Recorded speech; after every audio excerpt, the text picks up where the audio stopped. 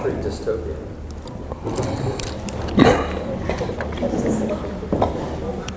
Let's start.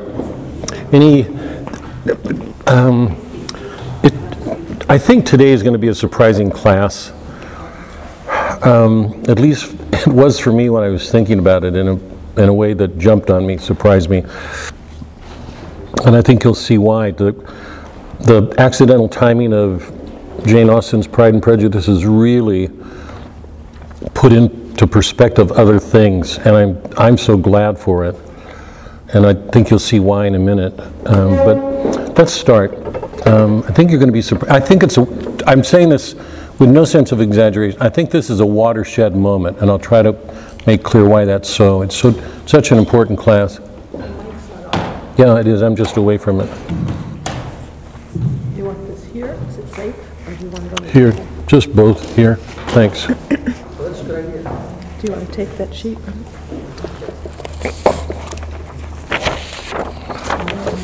Thanks. Is that all Thanks. you need? Thanks. Doc, before you go, sorry, can you get that? Worse and worse, worse and worse. I'll take that. Let's start. Any prayers for tonight? Mary, bless your soul. I don't know if you need to pray more for me or more for my son. But We already know the answer to that question. well, my son David, we've all prayed for him many times here.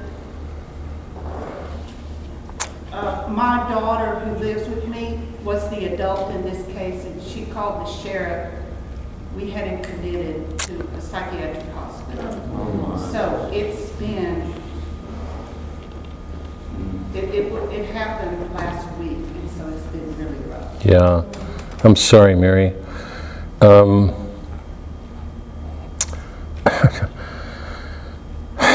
Just so you know, you're not alone.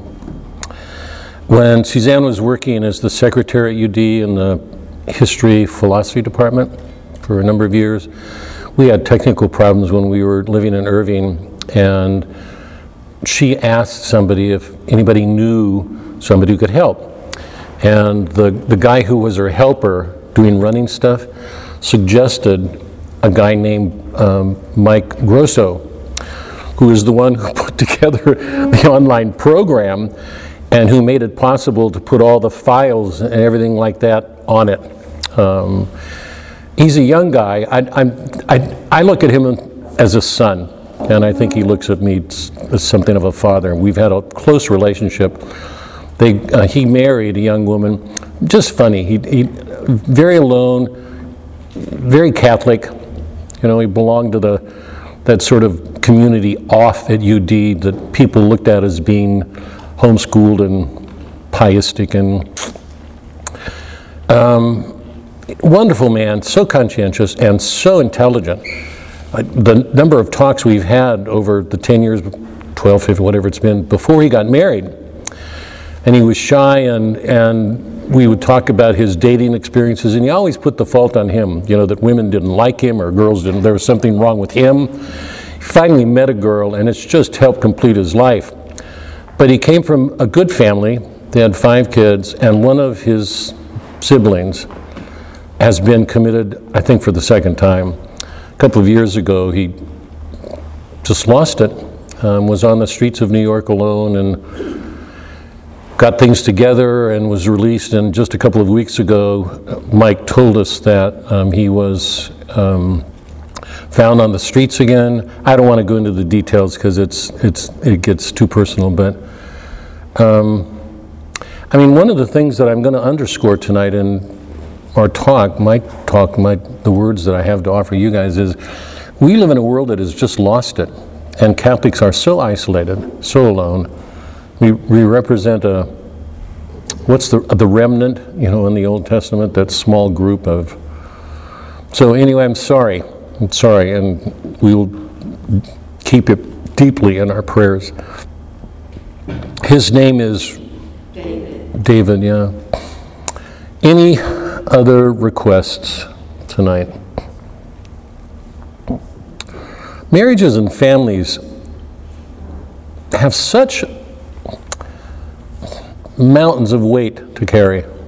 It just, some of the things I'm going to say tonight should underscore that, but let's start. In the name of the Father, Son, Holy Spirit.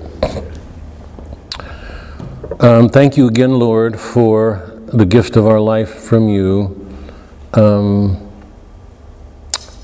for the gift of yourself in the Mass yesterday and today for anybody who went. The readings are borderline darkness. In the Old Testament reading, it was a story of David going to war with Saul, and I think this morning, hearing the news, heartbreaking, that Absalom, his son, was dead. And if you know anything about those stories, you know that David had his affair with Bathsheba. God's words about him were a man after my own heart. Some people cannot fathom, how God could love him. Just, if anything, it's more of a comment on us that God can love somebody after sinning like that is a pretty clear indication of how much God loves us. Anyway, he committed the sin, and David knew that he would suffer consequences for it. So as much as he was God's beloved, and I think we're meant to take that seriously, he was a man after God's own heart. He was in sin. He committed a sin. His struggles with Saul are unforgettable. They went to war. David did everything he could to protect Saul as a king, even when it meant sacrificing himself or putting himself at a risk. And this morning we learned that Absalom, who had not made David's life easy, he's his son, died. And David's words were, how did he put it? That I wish I'd died before him, and and in an earlier reading, when he was struggling with Saul, his words were something to the effect that he hoped God could find his way to not hold things against him. So the singer of how many psalms? I don't know that we know, but we know that many of the psalms, or we believe that were composed by David. That penitential psalm always begins Lent. It's David. It's a king on his knees, begging pardon from his God for his sins and asking for his forgiveness. It's a penitential song, and it leads us into Lent. So we're approaching Lent. There's a strange kind of borderline darkness of the Jews failing God, returning, David's struggles. I think in the gospel reading it was Christ expelling the demons, and strange readings, because the demons know it's Christ when they say, what do I have to do? What do you have to do with us? Or, don't torment us, God. Don't torment us. They saw it coming. Anyway, they get thrown into the sheep, and the sheep go off the hill, or goats, or pigs, swine, thanks. So we're watching Christ exercise an authority no human being could have. How people could read that and not see God in him is always amazed me, but he had enough authority that the demons recognized him when other people didn't. They didn't know who Christ was. The demons couldn't mistake him. They knew because they were spiritual beings. Anyway, that his love was great enough to cast out demons. So we're in good hands with Christ, with God, whatever's going on, and we pray for those, particularly those we love who are struggling. So I ask a special grace for David in his struggles. Let the help that he's being given be sound. Let it be sound. It's a tough position to be in. And I ask for a special grace for our beloved Mary, the burdens that she carries. Connie isn't going to be here tonight, and I put her in my prayers She's fine, but she so often is carrying burdens. I don't think in the 4.5 years that we've been meeting that a day has passed when she hasn't asked for prayers almost weekly. So for whatever burden she's carrying tonight and those within us, and I ask for a special grace for Mike's brother. So let us be glad and grateful for our God. Did you ask prayers for Alexi? Lexi's not here. She's got COVID. Anne's away. She's traveling. Be with her, God. It's good to see Mary Jo back. She had some ailment last week, and something's been going around, so I hope all of you are keeping healthy, and we also offer thanksgiving for Elijah James, EJ. Surround him with your protection. Let him keep his health as he goes through these early stages in his birth. And I ask a blessing for his parents, and especially for his grandparents. For the half dozen times every day they are making calls. And anyway, pardon our sins, Christ, pardon our sins, please. One of the themes tonight will be the grotesque archetypes in women. I mean, we're going to see women who are nowhere close to being flatterable. I mean, they're just awful creatures. I ask a special courage for the women tonight. It makes me aware myself of how large my own sins are in all of us. But to put this in perspective, we live in a respectable world, and it's a world that helps us to not see sometimes the full force of our sins. If we had any question about it, all we have to do is look at the crucifixion. If a punishment had to be that great, how great were the sins that had to be overcome? So, in a urge for everybody to have the courage to look at all of us, the depth and extent of our sins, that ask that kind of death of our God. If we minimize our sins, we shouldn't if we look at you. So, for the great love that you offer us in the face of our sins, I offer a heartfelt, deep thank you. Be with us tonight in the work that we do. As always, help us to live it, to bring it to the world, to make our faith stronger and our abilities to defend our faith, particularly when it's hard. We offer these prayers in your name, Christ our Lord. Amen. God, I just did it again. Sorry, Doc. Can I have the Psalms? Here. Thanks. I got it, Doc. Thank you, Mike. We're about to take a turn tonight. Tonight's going to represent a serious turn, and I hope I can do justice to it tonight. We read some poems of Donne on the turn that we're about to make. I thought it would be appropriate to read a psalm and some of the lines and comment on them.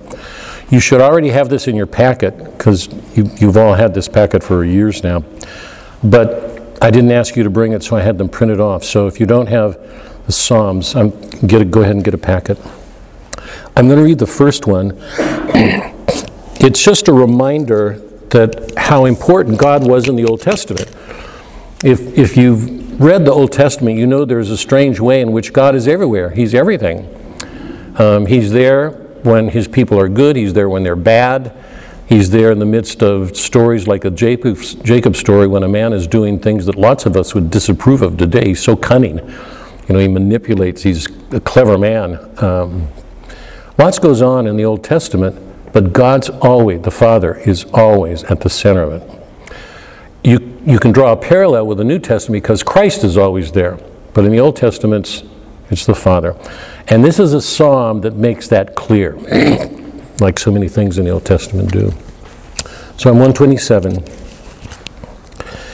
Except the Lord build the house, they labor in vain that build it. Except the Lord keep the city, the watchman waketh but in vain. It is vain for you to rise up early, to sit up late, to eat the bread of sorrows, for so he giveth his beloved sleep. He does everything for us. Lo, children are a heritage of the Lord, and the fruit of the womb is his reward. As arrows are in the hand of a mighty man, so are children of the youth. Happy is the man that hath his quiver full of them. They shall not be ashamed, but they shall speak with the enemies in the gate. I want to read a couple of lines from a couple of other psalms just to make a point. To see the food, help yourself. So see, the food is really good. And we've got more wine tonight because Mary Jo showed up. I have nothing but thanksgiving for her. Psalm 19 on page 4. The heavens declare the glory of God, the firmament proclaims the works of his hand. Day unto day pours forth speech. Time speaks. There's nothing that wasn't created by God, so everything is a reflection of the Word. Everything in nature speaks. Stones, we've gone through this before. In all the reading, we've learned to see that in good poets, everything speaks. Remember in Supernatural Love, the sewing needle speaks, the thread speaks, the sampler that she's sewing speaks. With good poets, we find that they're aware that things are alive and have personhood. They're not dull, inert things, the way they've become under the science. Day unto day pours forth speech, night unto night whispers knowledge. There is no speech, no words, their voice is not heard, a report goes forth through all the earth, their messages to the ends of the world. He has pitched them in a tent for the sun, it goes forth like a bridegroom.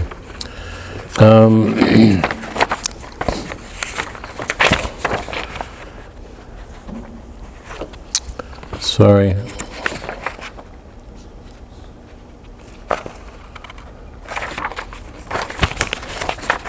Oh, I didn't get it on this page. God bless. Oh, my fault. How did this not? I don't know what happened. I quoted from the lines where it says, "Awake, my soul, awake, a lyre," and it treats the soul as an instrument. So he's saying, "Awake, my soul, speak, sing the glory of," So he treats the soul as a musical instrument, as a lyre, from which springs forth this music. So I wanted to use it again, but somehow I missed something here. But it was just another psalm that made clear that everything in God's order is musical. That it has a beauty, and the poets have been helping us to see and feel that beauty. So it's just not an abstraction in our heads. Okay. A couple of things just by way of business. I've already said this is going to be, we're on the home stretch. This is going to be it from it. This is our last season together. I'm half grieving that, but I'm really losing it. And I don't want to inflict my age on you more than I already am. So this is it. After the short stories, we're going to do a number of works that are going to deal more directly, more explicitly with sacramental issues than any works we've done. And that's interesting because we're going into the modern world, which is a secular, non-sacramental world. It's a secular world.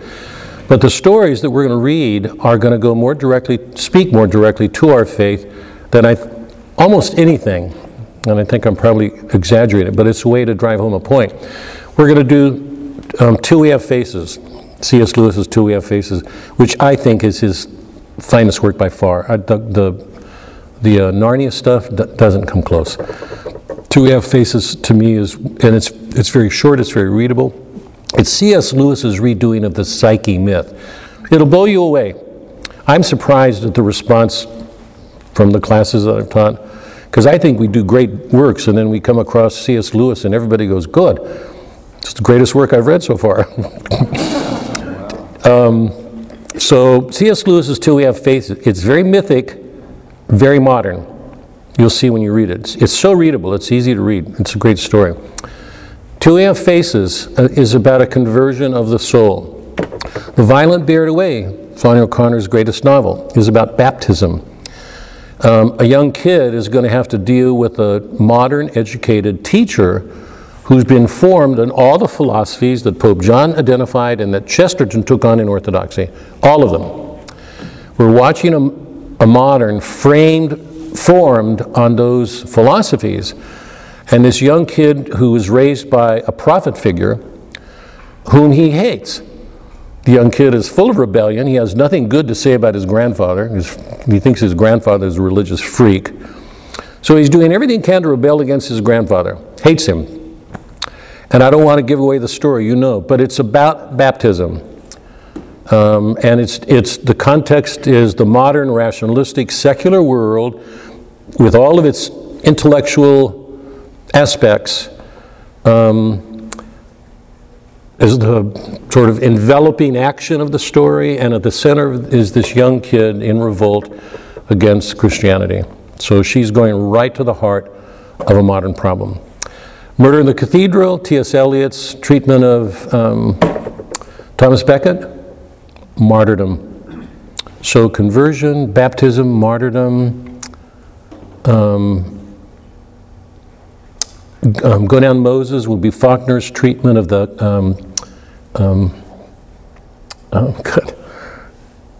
chosen, the outcast one was Ishmael, remember? Isaac. The chosen one is Isaac. Faulkner looked at Melville's Moby Dick, saying he wished he'd written that book because he loved it so much. His answer to that, and literature professors have no clue about this. Melville's Moby Dick is treatment of mid-19th century crisis in Christianity. Ishmael is the response to that. We've read it together, so you know. He's the outcast one. He has no place. This Christian world is failing. It's hypocritical. All of its hypocrisies are being laid bare. Faulkner loved it. In his time, 100 years later, he writes a story. It's a collection of short stories, actually, that formed a longer story. He didn't see it coming. He wrote these stories, but gradually reached a point where he saw they were all dealing with the same thing. So he took these short stories and put them in the narrative form that they should be in, and it's called Go Down Moses. It's about the Isaac, the chosen one. So with Melville, we've got the outcast. With Faulkner, we've got the chosen. So a call.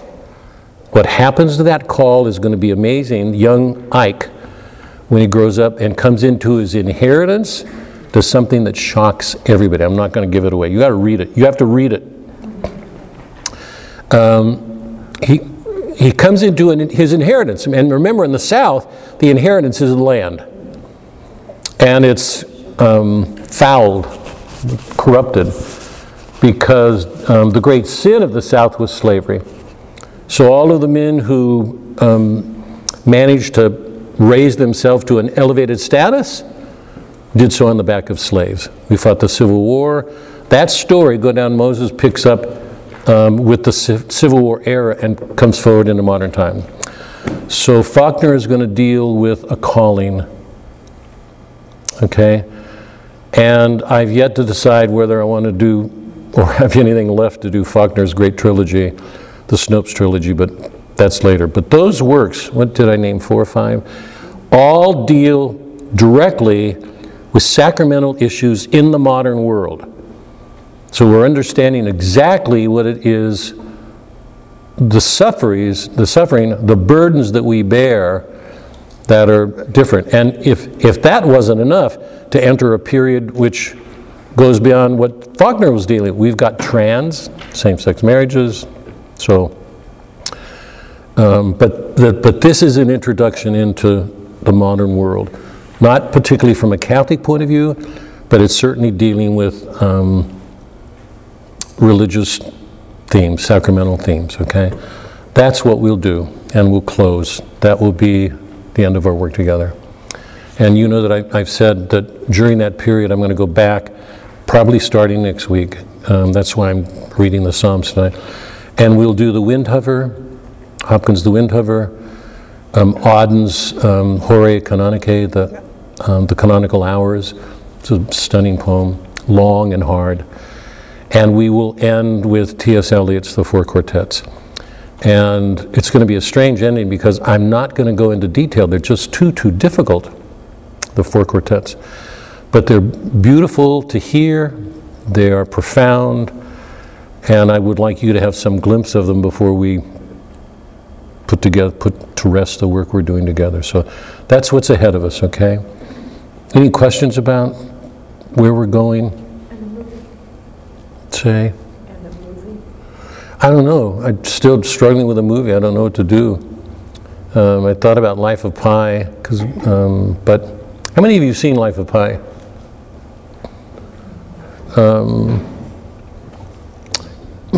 I shouldn't ask this question. Any interest in doing it here and having sure, we've got to have a meal, but all I know is we've got to have a meal. It may be better not to have a movie and just have a meal and talk. I don't know, but I don't want to end on a low note. If we're going to watch a movie, it's got to be a really good movie, and I'm drawing a blank on that one.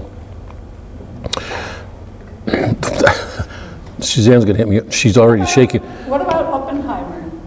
Which? Oppenheimer. Haven't seen it. Is it good? I thought it was great. Yeah? It's nominated to 13 Oscars. I'll look at it. Yeah. It's about World War II. Yeah. The mischievous side of me, I'm going to let this out because some of you are going to be, if you watch this movie, you'll be horrified. I don't think Bob will, because did you watch it? Man from Nowhere? Yeah. Oh, did you? Did you like it? Yeah. Did you? There's a movie with a lot of violence. I love it. I think it's an extraordinary movie, but it's a very, so I'm half teasing with that. Suzanne has nothing good to say on that one. Anyway, I'm thinking about a movie. I don't know what we'll do. We have to have a dinner to bring this to a close, and so that's looking ahead, okay? Quickly, I gave you a sheet with narrative points of view, and it probably won't mean much to you now, but I hope it does after we do Why I Live at the Post Office. Just take a look at basic points of view. You should have a packet with a more complicated presentation. I just chose this to give you a brief sketch of what's going on. If you look at the sketch, you can see various ways of presenting reality. So the first person is, we've got a narrator. See the circle? So the R represents reader. So A is narrating a story. It can be Huck Finn, right? Huck Finn's a character in the story. He's telling his own story. Pip in Charles Dickens' Great Expectations. Omniscient means the narrator is outside of the story and he can see everything, right? He tells the story from the outside and he can see everything and he can see into the hearts of people. So everybody following so far? Concealed is a narrator who tends to be in and out of characters, so it's not quite omniscient, and it's a little bit more complex than first person, but it allows us to go in and out of characters at will. And central intelligence is somebody in the story is telling it, and that person is different from other people by having an unusual sensitivity and intelligence. The first person that comes to my mind is Marlowe in Conrad's stories. If you've read any of Joseph Conrad, you know that Marlowe tells the story. And he has a Lord Jim, the movie, is based on the book. Marlowe is an unusually sensitive guy and tends to see more than other people, so the story is told from his point of view. And remember, lyric, which doesn't belong here, is from the interior. That nobody's telling a story. I want everybody to hold on to this. It's so important. Nobody's telling a story. We're not in a narrative mode. We're in a lyric mode. We've entered into the interior of somebody, and we're getting the interior of that person's life from that person's point of view. Is that clear? So it's like a voice from within.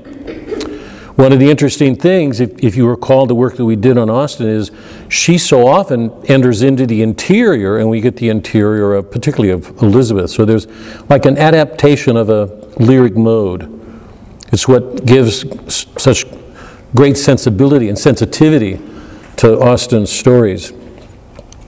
But keep that in mind, because I'm going to ask you a question about point of view when we get to the stories. But here, let's get to, I want to do a very quick review of Jane Austen and then get to our two stories tonight. Last week, I made some claims. I want to reinforce them tonight. And I want to ask a question that I never got back to last week. I've got two questions to ask.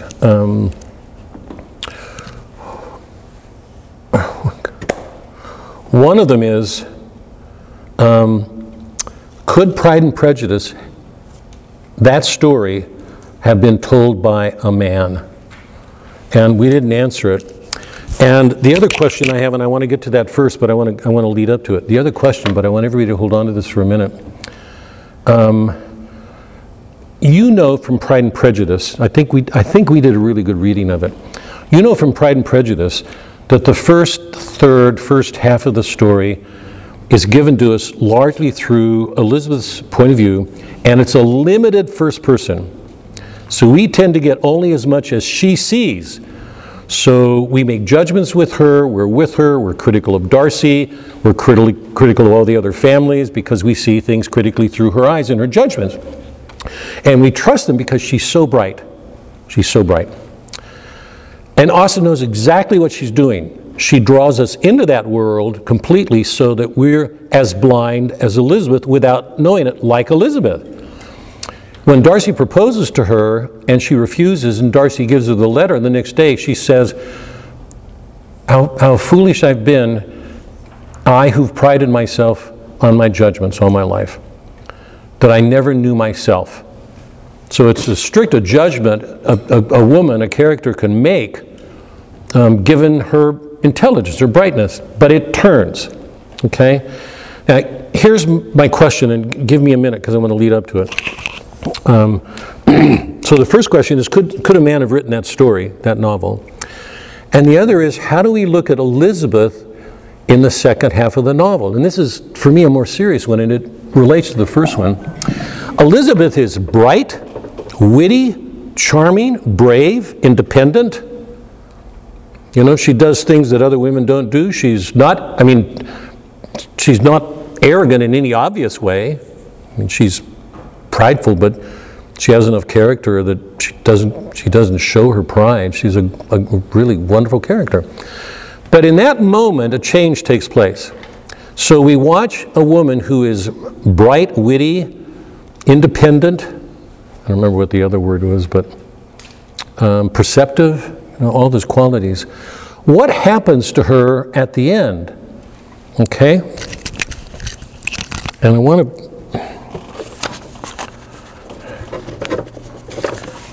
to come back to that in a minute, but let me lead up to it, going back to some of my general comments on Austen when I gave an overview of the book.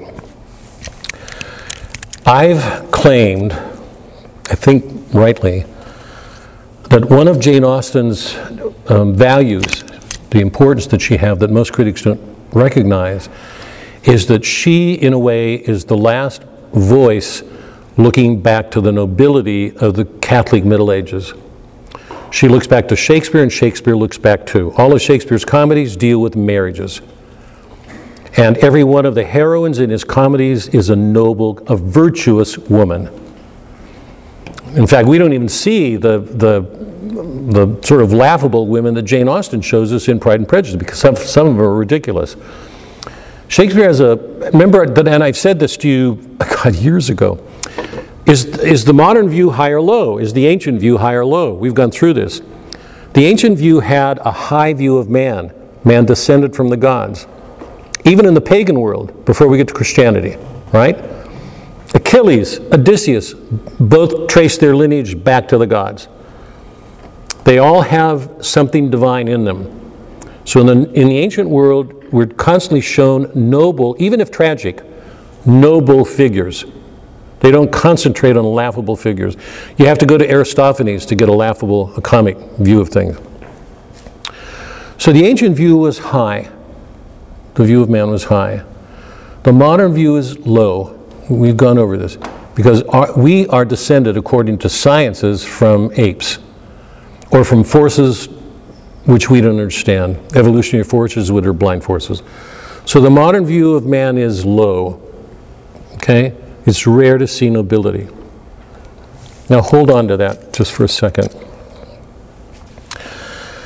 Last time in my opening statements, I called to mind statements by John Paul and von Balthasar, both of whom gave us a really noble picture of women, okay? Because the model for them was Mary. Because Mary is the disciple of disciples, the noblest of all humans. She's superior to Achilles, to King David, because she was the mother of God. So she gives us a view of womanhood that enters into consciousness in Christianity that we didn't have in the ancient world, even in the Old Testament.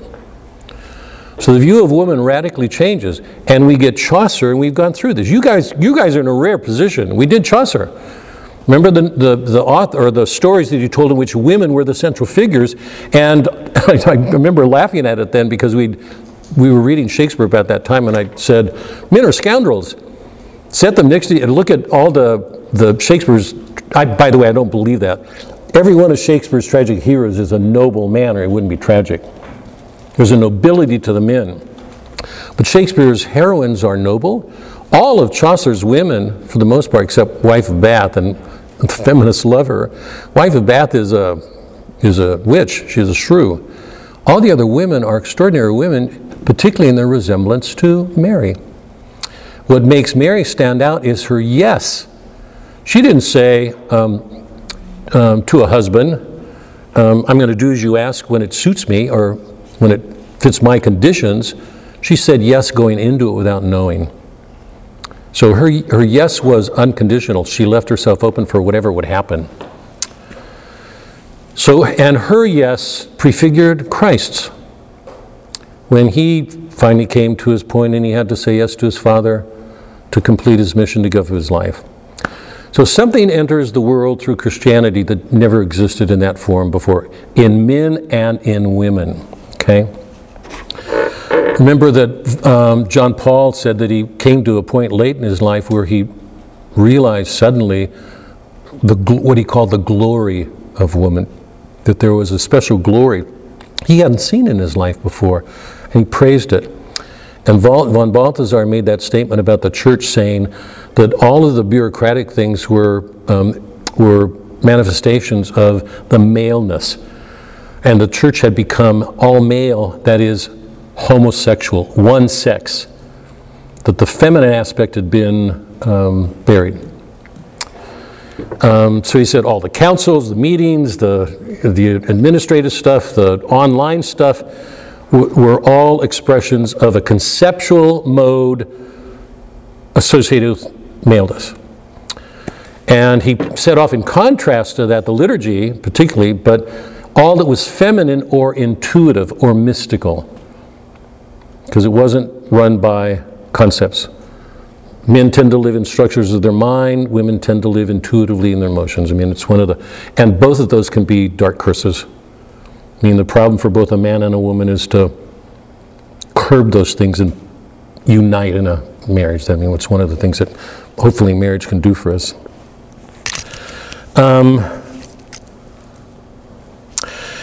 And my contention then was that the woman who did the introduction to Pride and Prejudice was misreading Pride and Prejudice. She was looking at Elizabeth as a prototype of the feminist, an early prototype. And I couldn't disagree more. So, to go back to that question with those in mind, and I'm still not done with my opening thoughts here, so hold on, be patient. Could that work, Pride and Prejudice, have been written by a woman? And what happens, how do we look at Elizabeth as a heroine?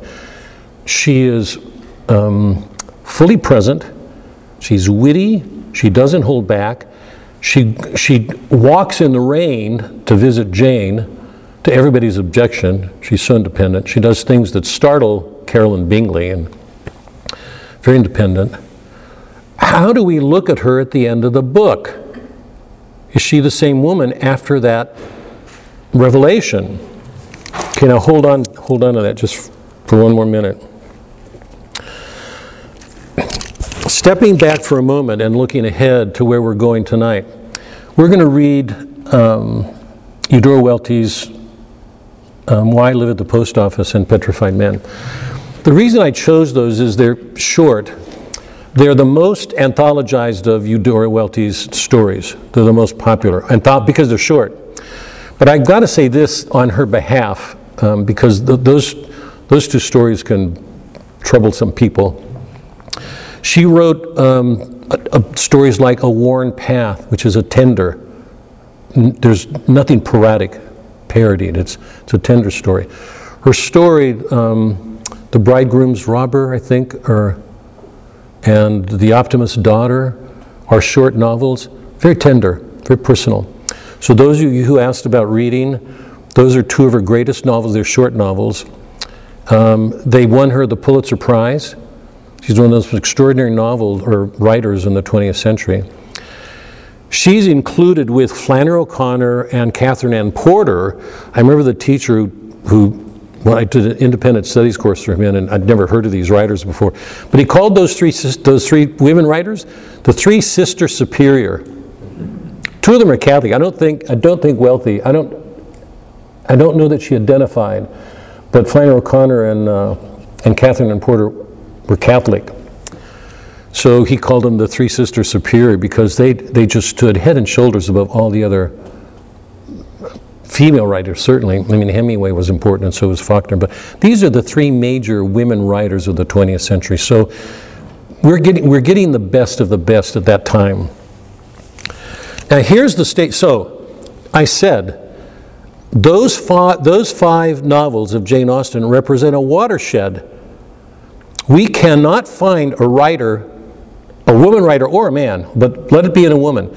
We will not find a woman writer taking love as the highest virtue man is capable of, because that's our inheritance from Christianity, that the greatest virtue is love. We cannot find another writer who takes love as the highest virtue and sees its completeness in marriage. What we see most of the time in the modern world is romantic marriages that are comic, or divorces. But we do not see anything like that. And I want to underscore that, not to make anybody feel bad, it's a way of pointing out a fact, that both of them, she and Shakespeare, look back to a Catholic world. We've entered a modern world, and it's utterly changed the way we look at ourselves. Now let me just offer two whats to the why there. Why the change? What happened? Darwin says we're a product of evolutionary forces over which we have no control. We don't understand them. And Freud says we're all products of perversities. The Protestant worldview says we're all depraved. We saw that unmasked in Melville. The dominant worldviews of the modern world are all dark. Where does love fit into that? Find it in Darwin or Freud. Yeah? So the world has changed. Utterly, radically changed. So for any of us to carry a Catholic heritage forward like it's settled is plain, because we're living in a world utterly different from anything we inherited from the past.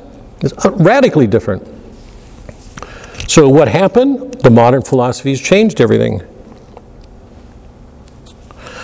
Now here's my claim. We're going to look at two stories today, and my claim is nothing like these stories could have been written in 1850, and that's when Jane Austen published her last work. So in the late 18th century, early 19th century, her works were published. 1815, let's say 1800, okay? What I'm saying is the works that we're reading tonight could never have been written. They are utterly products of a modern worldview. Jane Austen's writing about her community. Eudora Welty, Flannery O'Connor, Catherine Ann Porter are all writing about theirs. We've entered a very, very different world. And it's important to acknowledge that. Okay? So just keep that in mind. Why Live at the Post Office? Petrified Man could never have been written. The South, ironically, the South was a mannered society. It was modeled on England, mannered, aristocratic. But it was also based on slavery. And we had the Civil War and lost.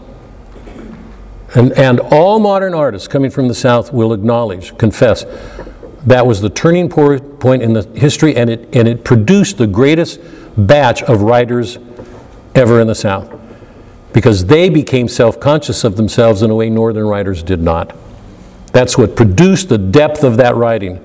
Because they were conscious of sins when the North thought they were saved. And they were without sin. So that amazing production of artistic works was one of the fruits of the defeat of the Civil War. And also, right, a sort of negativism, a sort of a feeling of embarrassment and shame associated with that, having lost that and been on the wrong side of that moral conflict. Yeah, it's interesting because Faulkner makes a lot of that in The Sound of the Fury and the family there. So it's in the novels, but I'm going to maintain that it's there in the writers, but it never buries them. It makes them better writers, more faithful, more truthful, in some ways I would say more noble. You know, if you compare Faulkner's works to Hemingway, who's a Northerner, the richness is almost no comparison, you know, or the depth of understanding, or even the place of God in, you know, where it's not explicit, rarely explicit in Faulkner. And Faulkner's the one who says of Hemingway when he writes Old Man of the Sea, Hemingway finally discovered God. But there's just a depth that comes with an awareness of sin. Catholics should know that. Because whenever you see movies and there's a Catholic in it, he'll always say, I'm Catholic, I have all sorts of different kinds of guilt. As if that's the defining virtue of Catholics. Okay, go back to my question. I'd like to hear, this is by way of completing our review on Jane Austen. Could a man have written Pride and Prejudice? Let's take this up. I've got those two questions. Could a man have written Pride and Prejudice or not? It's unknowable, ultimately. It could have been an extraordinary man. I think of one of Hemingway's short stories. It was basically a story of date rape. And told story of date rape? And told from the perspective of a woman. And a woman literary critic was just astonished that he would have that different feeling and understand how a woman would feel. So I wouldn't know that, but it sure seems difficult to imagine. We'll even take that difference, because we enter into interiors with a fineness, her ability to give such exquisitely refined details it seems to be way beyond Hemingway and what he can. I mean, he can, you know, the tip of the iceberg theory that explains him, that he always just shows you that tip, and she doesn't leave you with the tip. She risks depths and make them clear, so we actually feel in fine detail what a person's, her ability to discern or distinguish one sentiment from another just astounds me. Could a man have written that story or that novel? Where are you guys? Come on. No. Well, go ahead, Mike. No. I'm glad somebody's got some courage here, and it takes a man. Well, Come on, let's. now ask me why. No.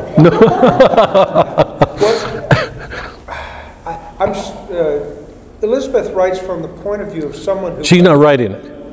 Well, okay. We've got a narrator, and Elizabeth is, I want to keep that really clear here. But it is first... Limited first person, yes, yes, yes. Okay, so Elizabeth's perspective, or Austin's perspective, is of a woman's search for marriage and what their place is in that society, and how crucial it was for a woman to find a suitable husband. And there were some faults in how that pursuit happened in all of the bad examples that we see of marriage. But I don't think a man could have appreciated that position of needing to find, a woman's need to find a mate to build a family. Anybody else? Melody, you have a thought on this? Sure. I thought you would. I'm going to jump to the other side and say that a man could not have written this story, and I see Jane's portrayal of Darcy as being limited, because, the way that she wrote him, he sounds like, first he was a cad, a horrible person, and next he was this wonderful savior. And he really Interesting. is somewhere in the middle. Yeah, interesting. Just like Shakespeare sometimes would make women way better than they needed to be, I think Austen kind of missed Darcy's real depth. Huh. But the depth she went through with the women, I really understood how Elizabeth felt. Yeah. Interesting. And I'm going to read a couple of passages here to go directly to that. Anybody else's thought on this before? Polly, come on, you got a thought? Could a man have written this? You, come on. Come on. What's your thought? What's your response? Oh, I don't think so. Why?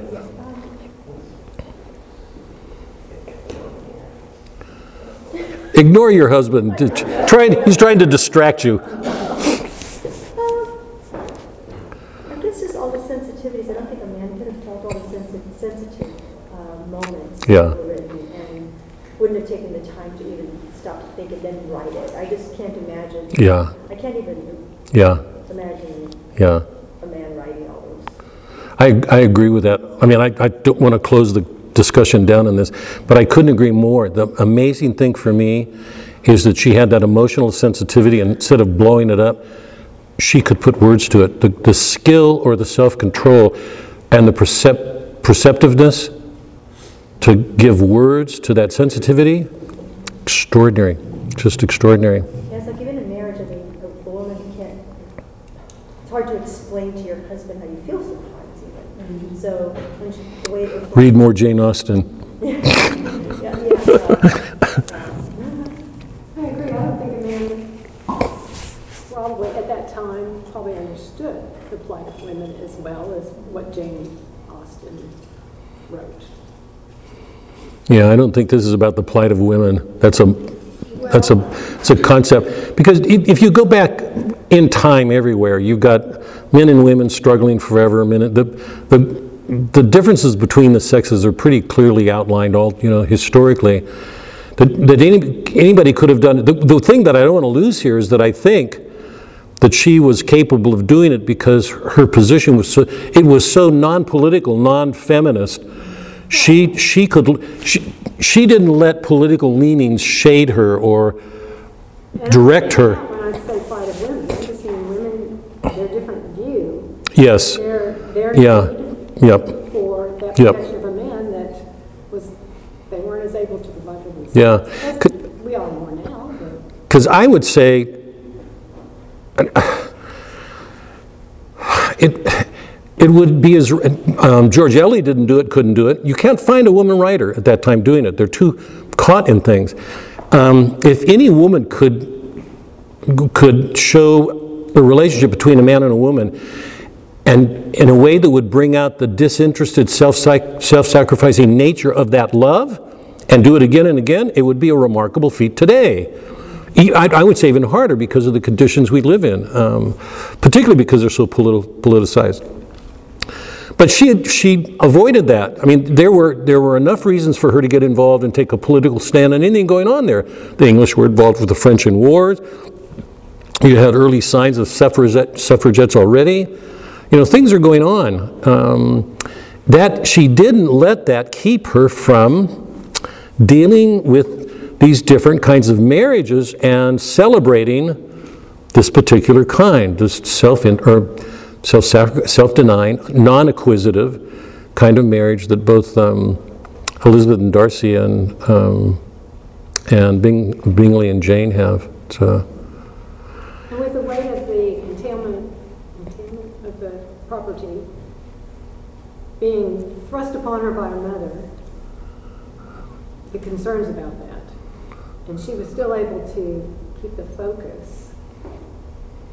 And treat, fix her like yeah. And you know that my own way of describing that is that she was able to do that with a degree of charity, so she could parody the mother, she could expose the mother's fault without doing what Sister does in Why I Live at the Post Office. And she didn't ridicule her mother for it either. She what? She didn't ridicule her mother. Right. She could parody it, but it didn't. Yeah. It wasn't. Yes. Yep. We know the criticisms are there because we get her in tears. So we know what her thoughts are about her, but we never see her speaking that way to her mom, ever. By the way, just because I asked Suzanne, she said, ask the same question about Eudora Welty.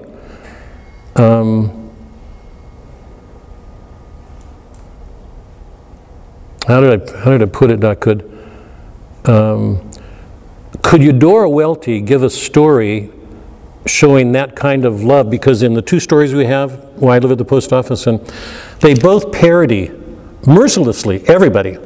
Everybody is Pan. I mean, I was thinking about your comment, Melody, you know, and I had you on my mind as I was reading because I said, you're going to go nuts with this because the characters just don't stop biting each other. It's relentless. And if you thought it was bad in Jane Austen, what would you do with this? And I thought, take the next question.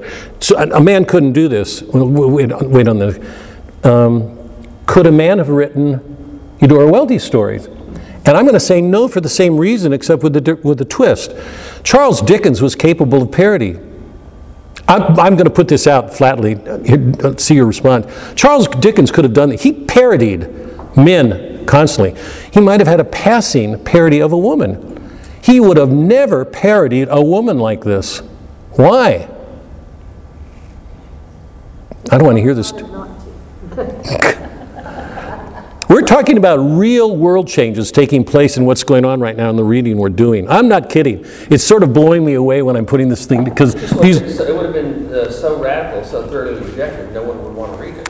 And ungentlemanly and unchivalry, and I mean, because those notions were still present in men. He would have never done that to a woman. Never. If there's a parody, it's a passing line, and he goes on. But there are parodies of men all the time. What does that say? Think about that. These women, in fact, this is the claim I told you in the note that I wrote you a week or so ago. I said, this is going to be a spiritual boot camp for women. I'm just thinking about you guys. You're going to have to look at some really tough realities here, because these women are monsters. They're witches. And I was thinking spiritual boot camp. But tonight on the way over, I was thinking, it's a time of women becoming aware of themselves. Not to idealize themselves, to see themselves as they are, and to have the courage of showing that. The men are not doing it. Can you see Hemingway doing this with women characters? Or Charles Dickens, he parodied men all the time. He would have never done this. We've entered an age in which women are coming into themselves in ways that I'm not aligning with feminism and all this other stuff. I'm saying that if you look at Jane Austen forward, that we've got a remarkable, you won't get it in George Eliot, who's an extraordinary writer. Some people look at What's that famous book of hers? As the classical realist book of all time. I can't remember that time. Sorry, who? George Eliot. I can't remember the... Huh? Silas Martin. No. It's... Anyway, Eliot, or George Eliot doesn't come close to it. Jane Austen gets into the interior of a woman, shows women at various levels, and the point that I want to underscore here is she does it in Shakespeare because both of them go back to the Middle Ages, which had a high view of man, a noble view. Shakespeare would have never done this. He doesn't do that. If a man's going to be noble, he's going to be really good or tragic. So we're looking back to a past, and I'm saying Jane Austen is that watershed moment. With her, we're watching the last gasp of a certain view between the sexes that's amazing, that shows us what it once was. We're entering another time, another view, and a completely Darwin, Freud, Marx. So it's really an amazing coincidence, happy coincidence, and we're doing these two stories, Why I Live at the Post Office and Petrified Man, where we're getting a view that Jane Austen could have never, Charles Dickens could have. It would have been impossible for these two stories to have been written then. And conversely, I'm claiming it would be impossible for those 5 novels to be written in our age. And I hope you understand why. Even if somebody's a writer, male or female, is going to show a sacrificial love, it will not be in a mannered world. Jane Austen lived in a mannered world. It looked back to an aristocratic past. That past is fading. That past is fading. It left me with the questions I asked you. How do we look at Pemberley at the end? How does she look at... And Mansfield Park, her view will change because she knows you can't go back to that world anymore. She's on the edge of a change whose implications she can't begin to see. That's 1815. 1915, we're in another world. C.S. Lewis is writing his works. Faulkner's on the edge of his. Hemingway's on the edge of his. We're in a different world. Let me stop there. Is everybody clear? It's just so important to see that it's Alan Tate's. If you think you've read, this is Tate's, if you think you've read, let's say, Huckleberry Finn, and you've not read Homer, you don't understand Huckleberry Finn. You will not understand any work in isolation until you put that work in a tradition, because then its implications are really going to come out.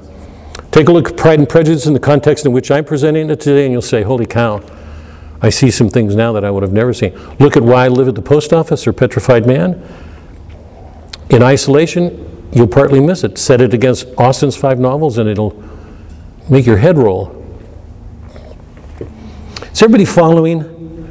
We're in that changed a world, and it's crucial to see it, or we won't see it well at all. Okay, second question. How do we look at Elizabeth in the second half of the novel? I love this question. She's bright, forward, fearless, independent, and then that change comes. How do you characterize Elizabeth as a woman? As a woman, bright, forward, independent, fearless. The change comes. Characterize Elizabeth from all the descriptions we get of her interior in the second half of the novel. How would you describe her? I don't hear critics, teachers asking that question, and I can't believe I didn't ask it. How do you see her? Well, I think she became more tender, and she became, I don't want to say less bold, but more watchful, maybe. She didn't think a lot before she spoke. Say it again, Mary, she what? She didn't think really hard before she spoke. Yeah. As in the second part, I think she did. Yeah, and I would say, I would differ just, I would question whether she's as bold. I mean, if you use that word as you did, because she is more reserved, she's more guarded, I think you're right, she's more... In the first part, I think she believed that she was always right. She was the one who had reason and who sees things better than the rest. Yeah, yes, And then she just realized that was not true. yes, So she changed her, her way of seeing herself, also that she could make mistakes. yeah, yes, Became more humble.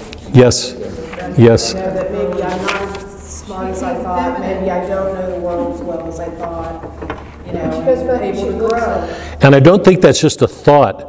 I think it's a sensibility in her heart. It's a way of feeling that makes her different. And I think one way in which I see it is that she never told anyone that she had changed her mind about Darcy. Not even to her sister, that was her main confidant. She kept all that in her, and it was not until the end when he proposed that everybody was like, "What? Really? You have changed your ways?" She gives hints to Jane before that, but you're right, yeah. But Starts to, but gets interrupted. sorry, She starts to, but she kind of gets interrupted. yeah. In the third volume, chapter 1, middle of the chapter, it's on my page 240, but you don't have to go there. You can just. She said, this is from again Elizabeth's point of view. How much of pleasure or pain was in the power to bestow? How much? Because she's looking at Pemberley and realizing things about Darcy that I think, Melody, you're so right on. I think that's such a good perception. I'm going to read something that goes to that, but I think it's interesting because I think she's so capable of understanding men as men and women as women. I think that's one of her qualities. But here, how much of good or evil must be done by him? Every idea that had been brought forward by the housekeeper was favorable to his character, and as she stood before the canvas on which he was represented and fixed his eyes upon herself, she thought of his regard with by the way, it's a work of art, a painting looking at her. And I hope everybody's seeing the double meaning there, because she's creating a work of art in which we're being asked to look at each other and ourselves differently. And fixed his eyes upon herself, she thought of his regard with a deeper sentiment of gratitude than it had ever raised before. She remembered its warmth and softened its impropriety of expression. The sentiment of gratitude, hold on to that. Page 253. This is a little bit later. This is in the second chapter in volume 3. But above respect and esteem, there was one motive within her of goodwill which could not be overlooked. It was gratitude. Gratitude, not merely for having once loved her, but for loving her still well enough to forgive all the petulance and acrimony of her manner in rejecting him, and all the unjust accusations accompanying. Go down. Such a change in a man of so much pride excited not only an astonishment, but gratitude. Let me put it this way.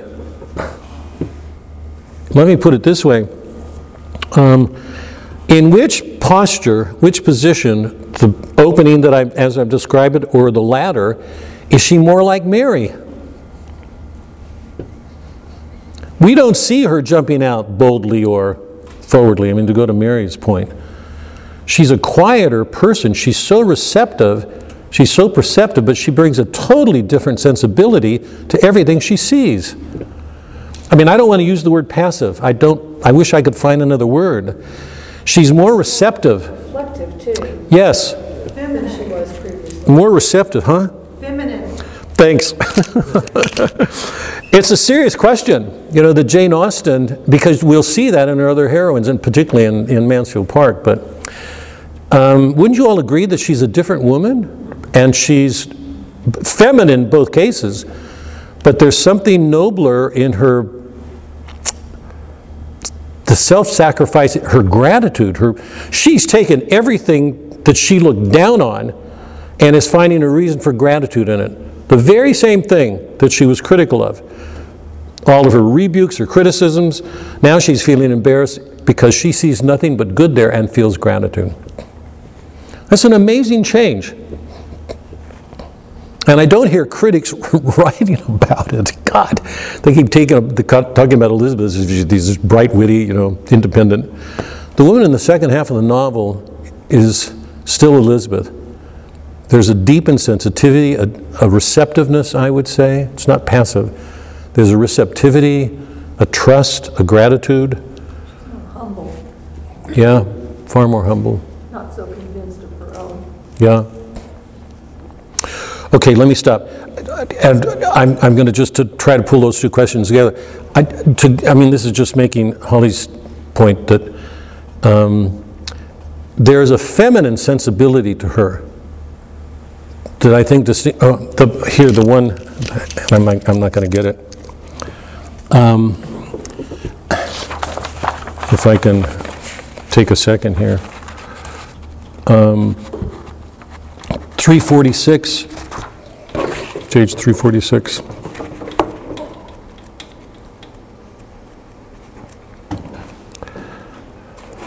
Remember that I made the claim that Darcy showed, and I think, Melody, goes to your point, but that it showed how capable she was of seeing the differences between men and women. We go into the interior of Elizabeth, so we know through the feeling, the sensitivity of a woman. That's one of the great accomplishments here. But I think she clearly understood men, or she couldn't have presented Darcy in that letter, because men tend to be given to justice, honor, outward things that take the form of justice. So when he writes that letter, he says he has to acknowledge all those things, but he has to straighten her out on a number of things. And he presents his case, and he doesn't do it arrogantly. He's trying to be just. He's just trying to be just so that her feelings don't overwhelm everything. Because she's convinced of herself until she gets that letter. And when she gets that letter, she has to re-examine herself and look at and see that she wasn't always right. But if you look back at that letter, it seems to me that she's very clear on the differences between a man and a woman. We get it also in chapter 16 in volume 3. They walked on without knowing in what direction. There was too much to be thought and felt and said for attention to any other objects. She soon learned that they were indebted for their present good understanding to the efforts of his aunt, who did call in her return. That's so comic. And there relate their journey. So he learns about what that Elizabeth still may be interested because of the Burg, when she wanted to do everything to defeat that. But another page later, they're both coming to a point of learning to talk to each other. And Elizabeth wants to know when he fell in love with her and how things were and if he changed or things like that. And so they're coming to a point of what you can call a moment of communion, where they are offering the best of themselves to each other. I cannot give you credit for any philosophy of the kind. Your retrospections must be so totally void of reproach that the contentment arising from this is not of philosophy, but what is much better, of ignorance. But with me it's not so. Painful recollections will intrude which ought not to be repelled. And I think this shows her understanding of Darcy as a man, as a male. I've been a selfish being all my life, in practice, though not in principle. Men will always hold to principles. They're the most principled, usually. And they'll always take some external form. That means they're always going to be right, because they're standing on a principle. He's saying, I've been a selfish being all my life, in practice, though not in principle. As a child, I was taught what was right, but not taught to correct my temper. I was given good principles, but left to follow them in pride and conceit. Unfortunately, an only son, for many years an only child, I was spoiled by my parents, who though good themselves, my father particularly, all that was benevolent and amiable, allowed, encouraged, almost taught me to be selfish and overbearing, to care for none but my own family circle. He's very principled, but that's in the mind. He's never been taught to make his will more amenable. So just along these lines, that I'm so amazed at how faithful she is to both men and women, to see the differences between them. and to have the capacity, the courage, the talent, whatever you want to call it, to go into the interior of women the way she does, to open up this life and show the goodness that women are capable.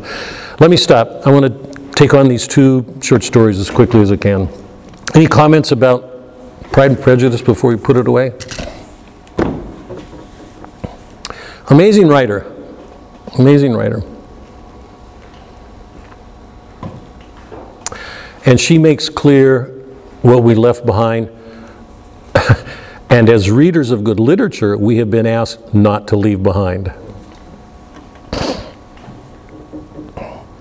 One of the first things that I said to you guys when we met is that one of the things that will unfold here that you won't appreciate until we get going is that Catholics, by their faith, should have a sense of tradition that Protestants don't have.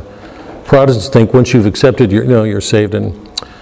But we hold on to a tradition, and it was one of the defining qualities of Vatican II. There were groups that wanted to go back to the Bible, purely Scripture, and at the cost of the patristic tradition of St. Augustine and Thomas and all the rest, and other factions that said we can't. And there was a big faction that was trying to give a greater place to Mary. There were real struggles going on in Vatican II. And the result of it was the church has to move into the modern world and make radical changes. And out of that came the changes in the Tridentine Mass that outraged lots of people, and Novus Ordo, the new Mass. It was the church's way of trying to get us in to face the horrible realities of our world. So the church right now has a special call.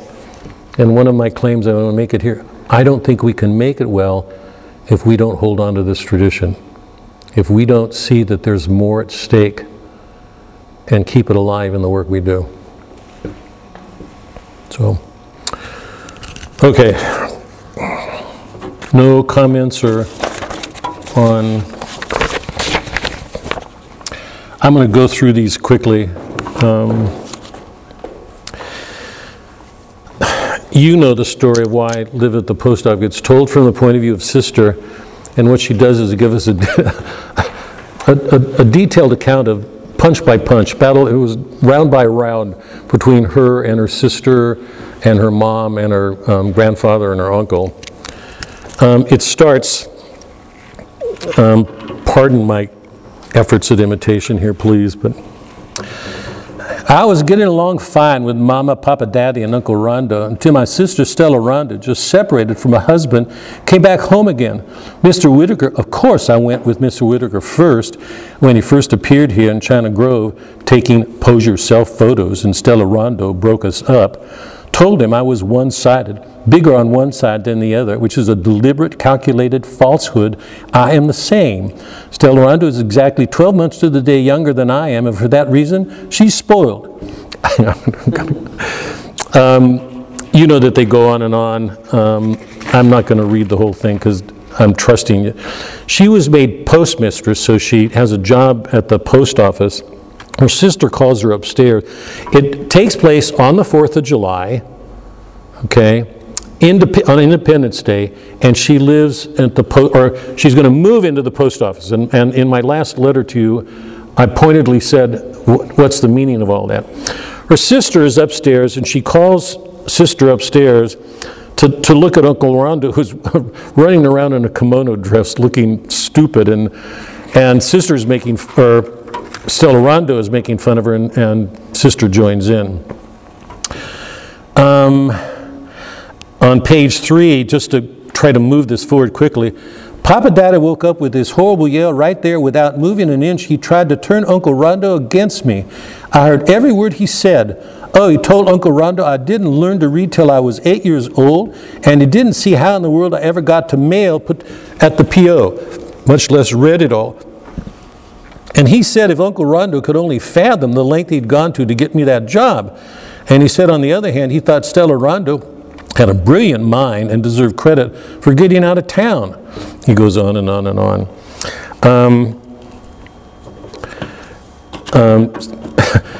Stella mentions the comments about Uncle Rondo in his gown, and which makes him mad at Sister.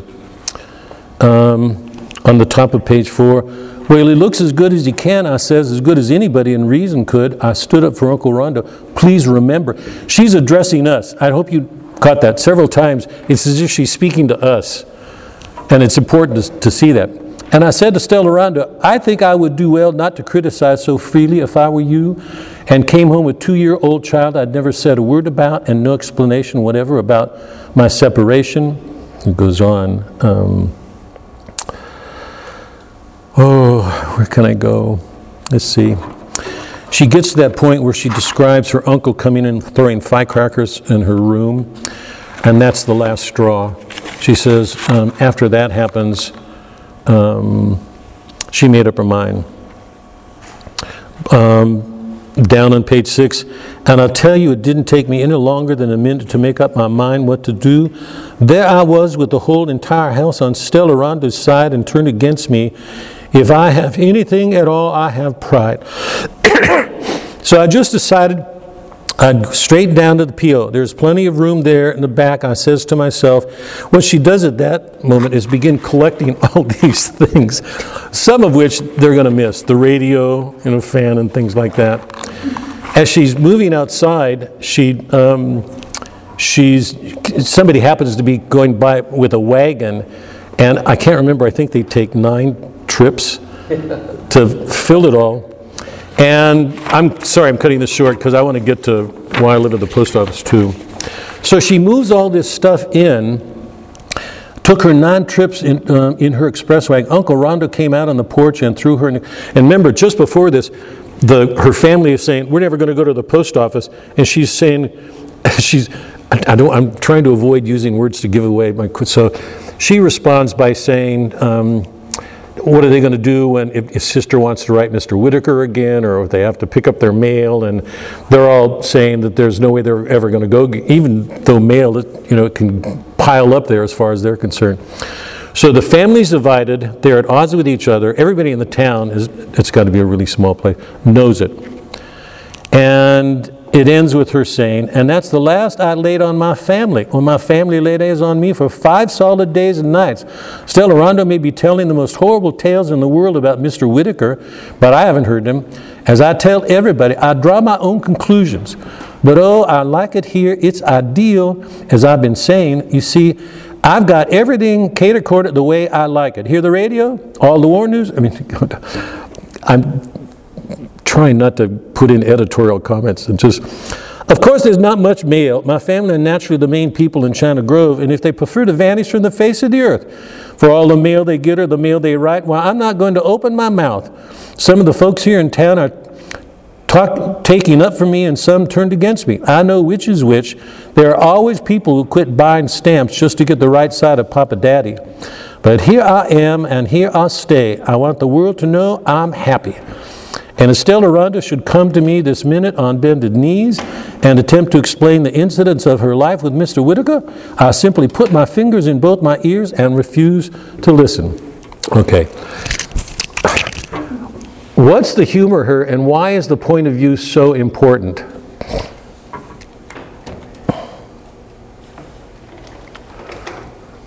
And what does it reveal? What does the story reveal to us about Sister's character? About the younger sister's character? Wait, sorry, Mike, sorry. Well, she's put a wall between herself and the rest of the family, and so it's appropriate that her perspective would be the only one given in the story. She, for better or worse, she's gotten her independence. On Independence Day. Yes. Living by herself in footnotes. Is there an irony to that? She's really not independent. She's very dependent on her family for the mail, for business there at the post office, because and in the beginning she said she got along fine with them until Stella Rondo. So the problem is between her and her younger sister. They evidently don't like each other. The time they were born. And it seems that maybe the rest of the family pitted them against each other. I see a lot of that. Yeah. And it was Papa Daddy that got her the job at the post office in the first place. Yes. Yeah. But then also the family's sort of dependent on her at the same time because she takes all that stuff with her. She goes, sewing machine, the radio, things that the family has, which she says, I bought the money for them, I actually bought this stuff myself, Yeah. so technically it's mine. So they're both dependent on each other, and the day they sort of become independent of each other is Independence Day. It doesn't necessarily feel very liberating, it just feels Oh, God. And she's righteously indignant, but in a way she's the butt of the joke. It's very important that we only get one side of the story. Yeah. Can flesh that out, can you, Chuck? What's the value of first person limited? What's the irony of it here? Well, first of all, if you read deeply, you should have a lot of skepticism about what she's saying based on how she behaves. I mean, her own irrationality and I guess immaturity in a way, her peak, suggests that everything she's telling us might not be that reliable. Yeah. I want to be careful here. Somebody I know and love dearly, who was a young teenager about this age, read it, and her comment was, I really identify with her. I had to have a talk with her, and I still have a talk, because I want to ask her to sit while I live at the post office next to Jane Austen's Pride and Prejudice and see what she says about women's character. So is everybody clear in the irony of Independence Day? Is everybody clear in the irony of the post office? Why I live at the post office? What's the irony of that? Not much communication. The post office is supposed to facilitate communication, right? It's an agent for, does everybody see the irony there? We're getting everything from one point of view, and then let me cut to the chaser. What is the prime motivator, the emotion motivating sister in everything she does? Jealousy. Spite. Isn't it spite? I mean, jealousy some, but I don't think there's a line she utters that isn't said in spite. It's either put somebody down or make her look like a victim or not let somebody else have a way. Everything she does is to put spite, But her sister keeps lying about it. I know. Right. We're not supposed to believe the sister's... No, I'm sure. Isn't the sense that there's something wrong with everybody in that family? If what she's saying is true. Sorry, say? It seems like a comedy almost, It is. like a farce, Yeah. It's so ridiculous. Yeah. Super dysfunctional. Yes. Going to the post office. Yes. In a comedy. Yes. I want to get Melody. What's your response to this story?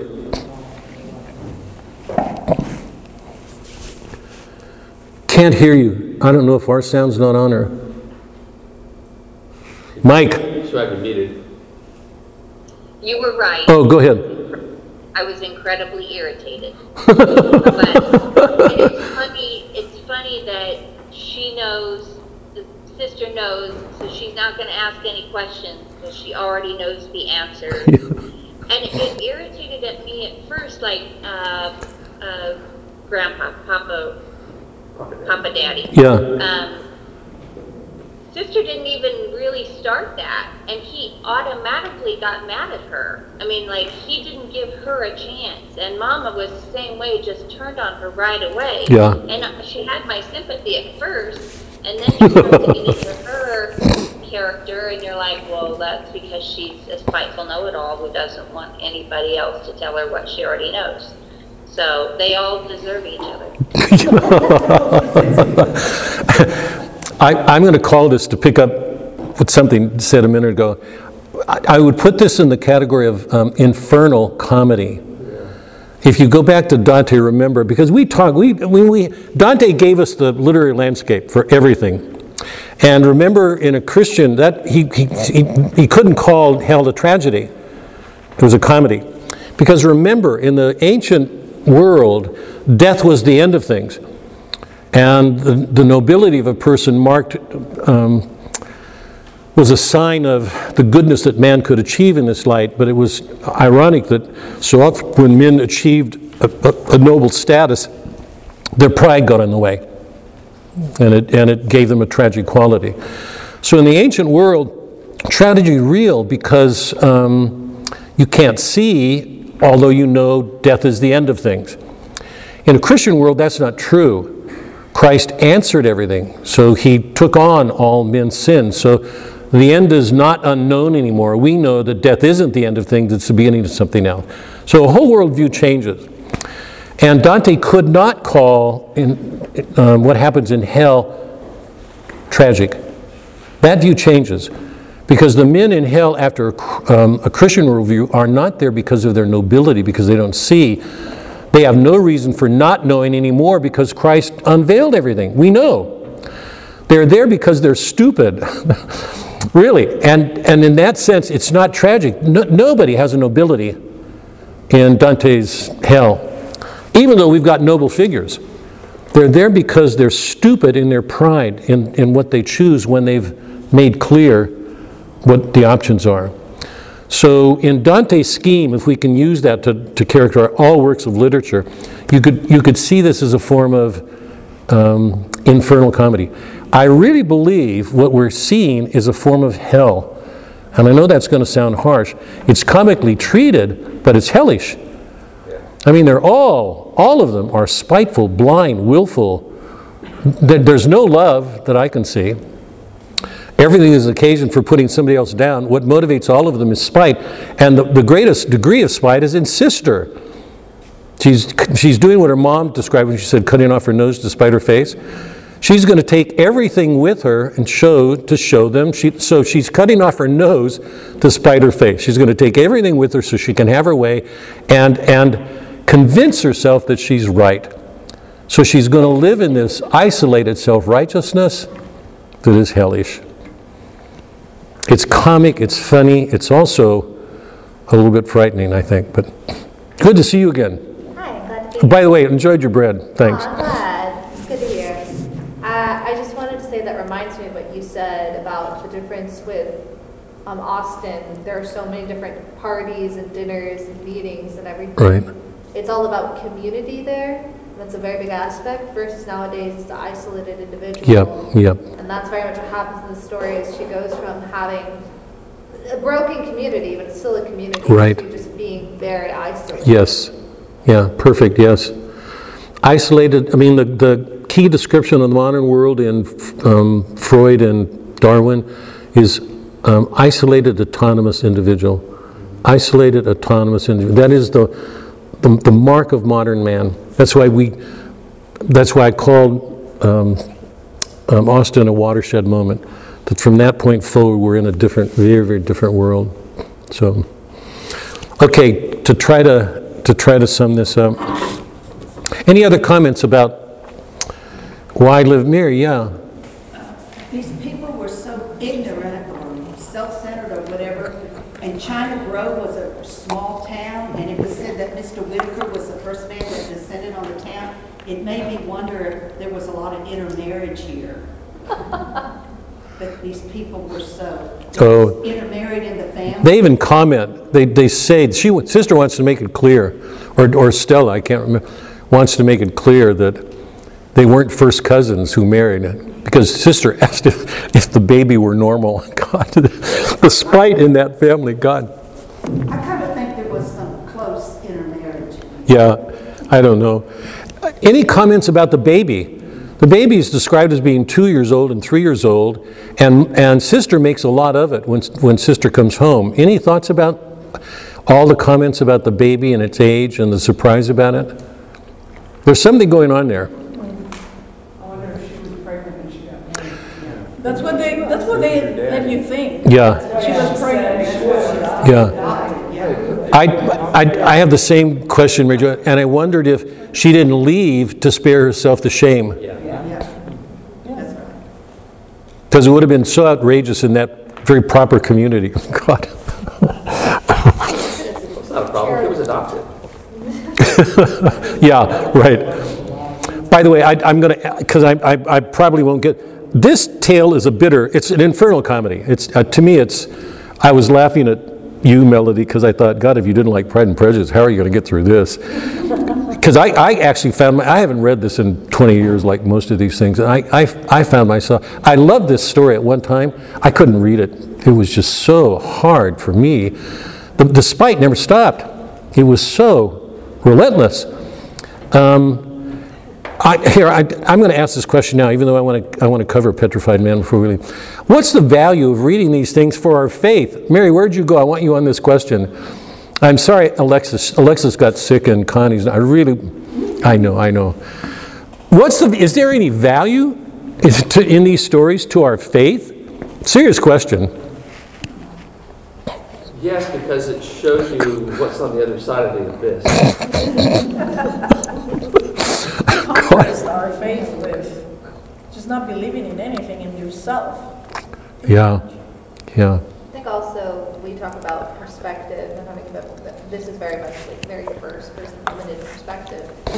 That idea of almost like I am God and therefore I know what is happening versus having a very shared perspective of we are not God. We don't know what's happening, but He does. So therefore we can trust His word, we can trust His sacred scripture, the sacred tradition, we can trust the Holy Spirit guiding us. And that's a big difference because we have a shared perspective as Catholics and as Christians versus having very isolated perspectives, all of us do. And always being right in your...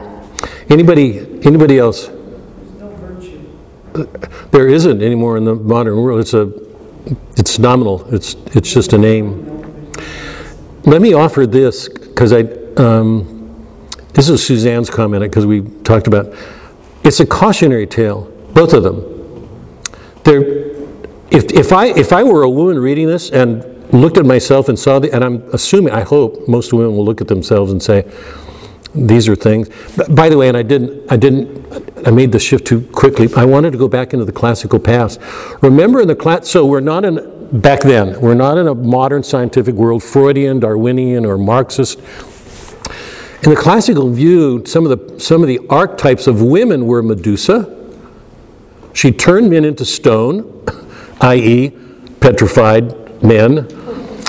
I'm really serious about this. She turned men into stone. The Furies watched some of the hysterical passions in the Hollywood celebrities a couple of years ago were horrifying to watch. If any of you saw some of they were ready to burn down the White House. And the Furies, not the Eumenides, but the Furies. Remember in the Oresteia, the dark chthonic forces, feminine? Those are some of the original archetypes in a mythic world. In a scientific world, those things don't exist anymore. But there's something going on. Remember in the fall, Eve was the one who was tricked. There's some susceptibility in the feminine fall. Adam was not. He defied God. Eve gave him the apple and he took it.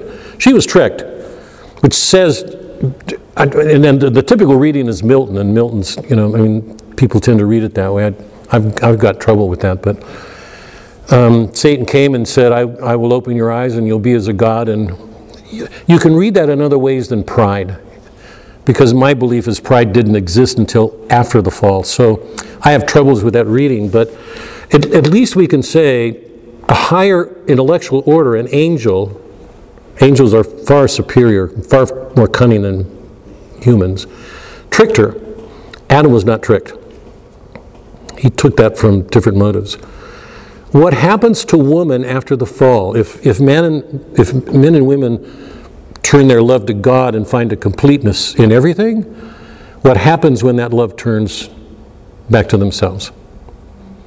We're in a section of our readings where we're just happening to read these. It really is. It's interesting that women tend to. My description earlier about woman becomes aware of herself. These are women writing about women, not men. I don't think men could do this. So they're showing us aspects of the feminine that are certainly not going to put people who live in terms of respectability comfortable. Women are not going to be comfortable looking at these things. What is there to learn? And as a cautionary tale, it seems to me one of the benefits of reading this is if it did anything to you at all, if you found any of this stuff in you, you'd run to Mary as fast as you could. These are cautionary tales saying, in Chuck's words, get on the other side of that abyss. As a woman, So these aren't defending the church. They're not apologetics in that sense. But these women are exposing dark sides of themselves. And we're left to ask, what do we do with them? Petrified man. I'm going to quickly go through this again and just leave you with some, or try to end with some questions. You know that it takes place in a beauty parlor. Oh, God.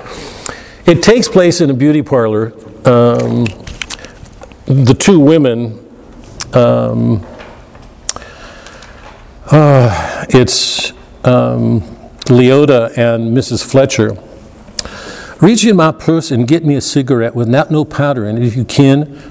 Mrs. Fletcher, honey, said Leota to her 10 o'clock shampoo and set customer. I don't like no perfumes. Now, I'm going to just skip some lines to go to some images here, down a few paragraphs. Who's Mrs. Pike? Asked Mrs. Fletcher, because she said that Mrs. Pike got her the peanuts and they'd been in there for a while. Settling back, hidden in this den of curling fluid and henna packs, separated by a lavender swing door from the other customers who were being gratified in other booths, she could give her curiosity its freedom. Go down. Mrs. Pike is this lady from New Orleans, said Leota, puffing and pressing into Mrs. Fletcher's scalp with strong, red, nailed fingers. A friend, not a customer. You see, like maybe I told you last time, me and Fred and Sal and Joe all had a fuss, so Sal and Joe up and moved out, so we didn't do a thing but rent out their room. So we rented to the Mrs. Pike and Mr. Pike. She flicked an ash into the basket of dirty towels. Go down a few lines. Honey, cute ain't the word for what she's talking about, Mrs. Pike. Mrs. Pike is attractive. She has her good time. She's got a sharp eye out, Mrs. Pike has. She dashed the comb through the air and paused dramatically as a cloud of Mrs. Fletcher's henna'd hair floated out of the lavatory like a small storm cloud. So there's an association with a storm and it's likened to a den. So I'm just going to skip here. That Leota says something about Mrs. Fletcher looking like she's pregnant.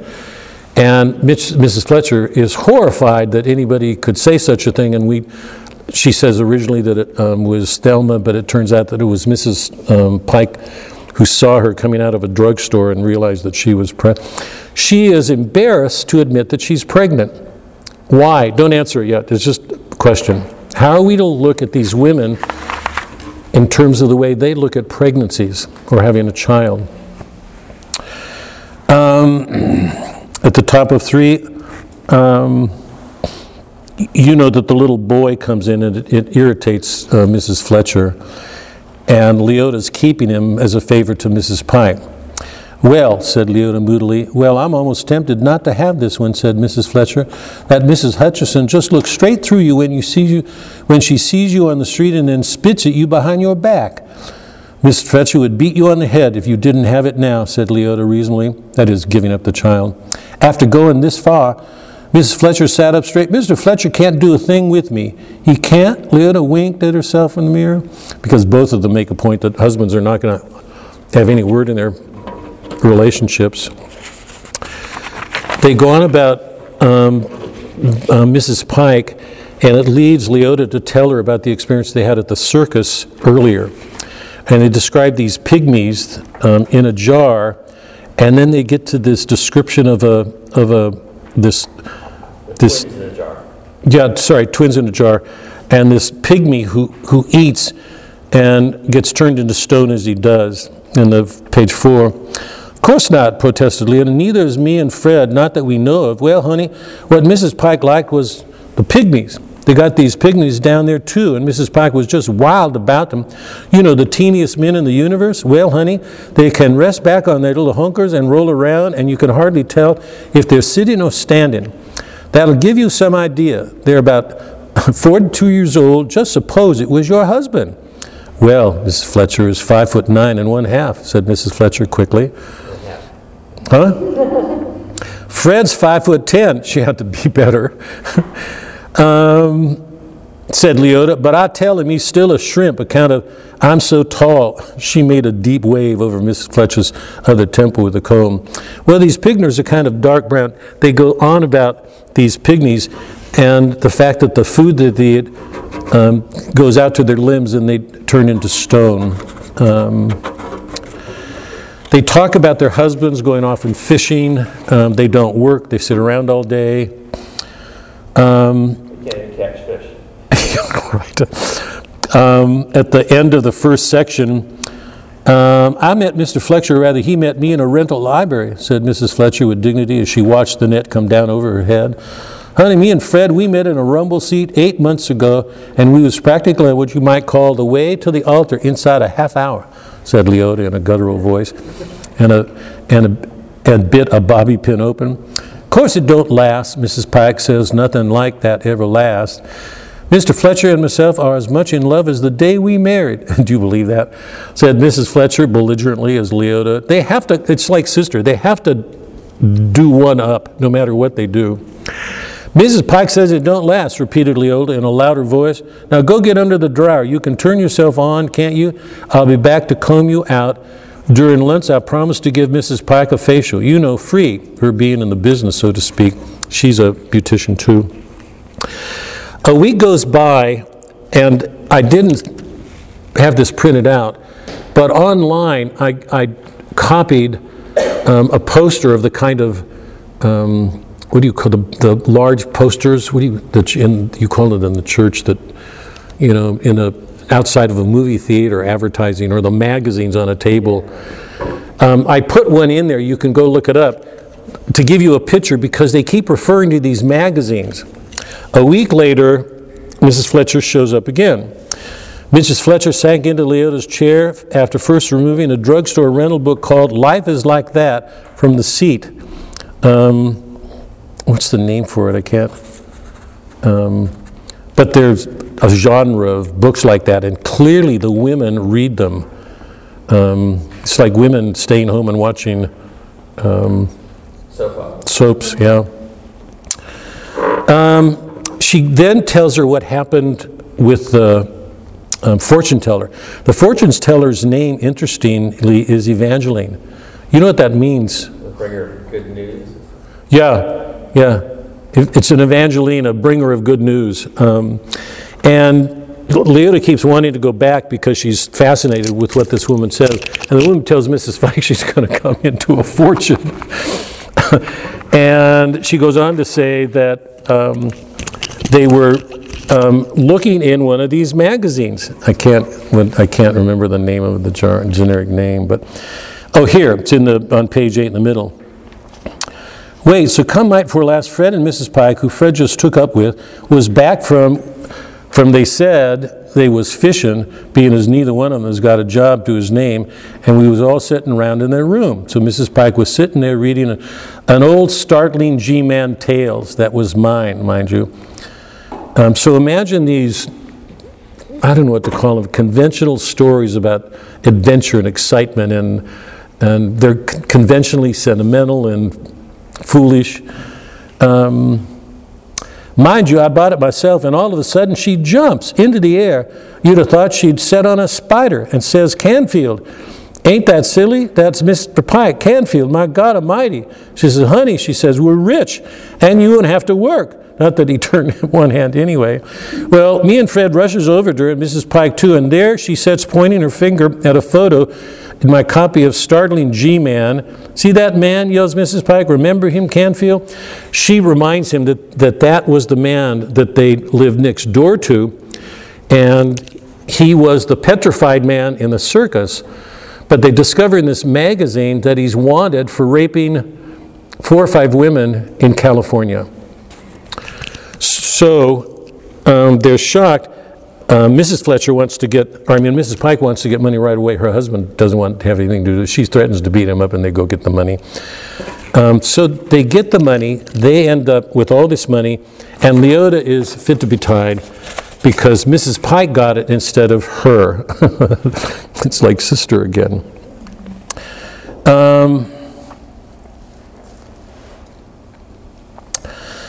Did it under his real name, Mr. Petrie. 4 women in California, all in the month of August. So Mrs. Pike gets $500 and my magazine, and right next door to my beauty parlor. I cried all night, but Fred said it wasn't a bit of use to go to sleep because the whole thing was just sort of coincidence. He doesn't care. But she gets the money. Go down. 4 women. I guess those women didn't have the faintest notion at the time they'd be worth $125 a piece someday to Mrs. Pike.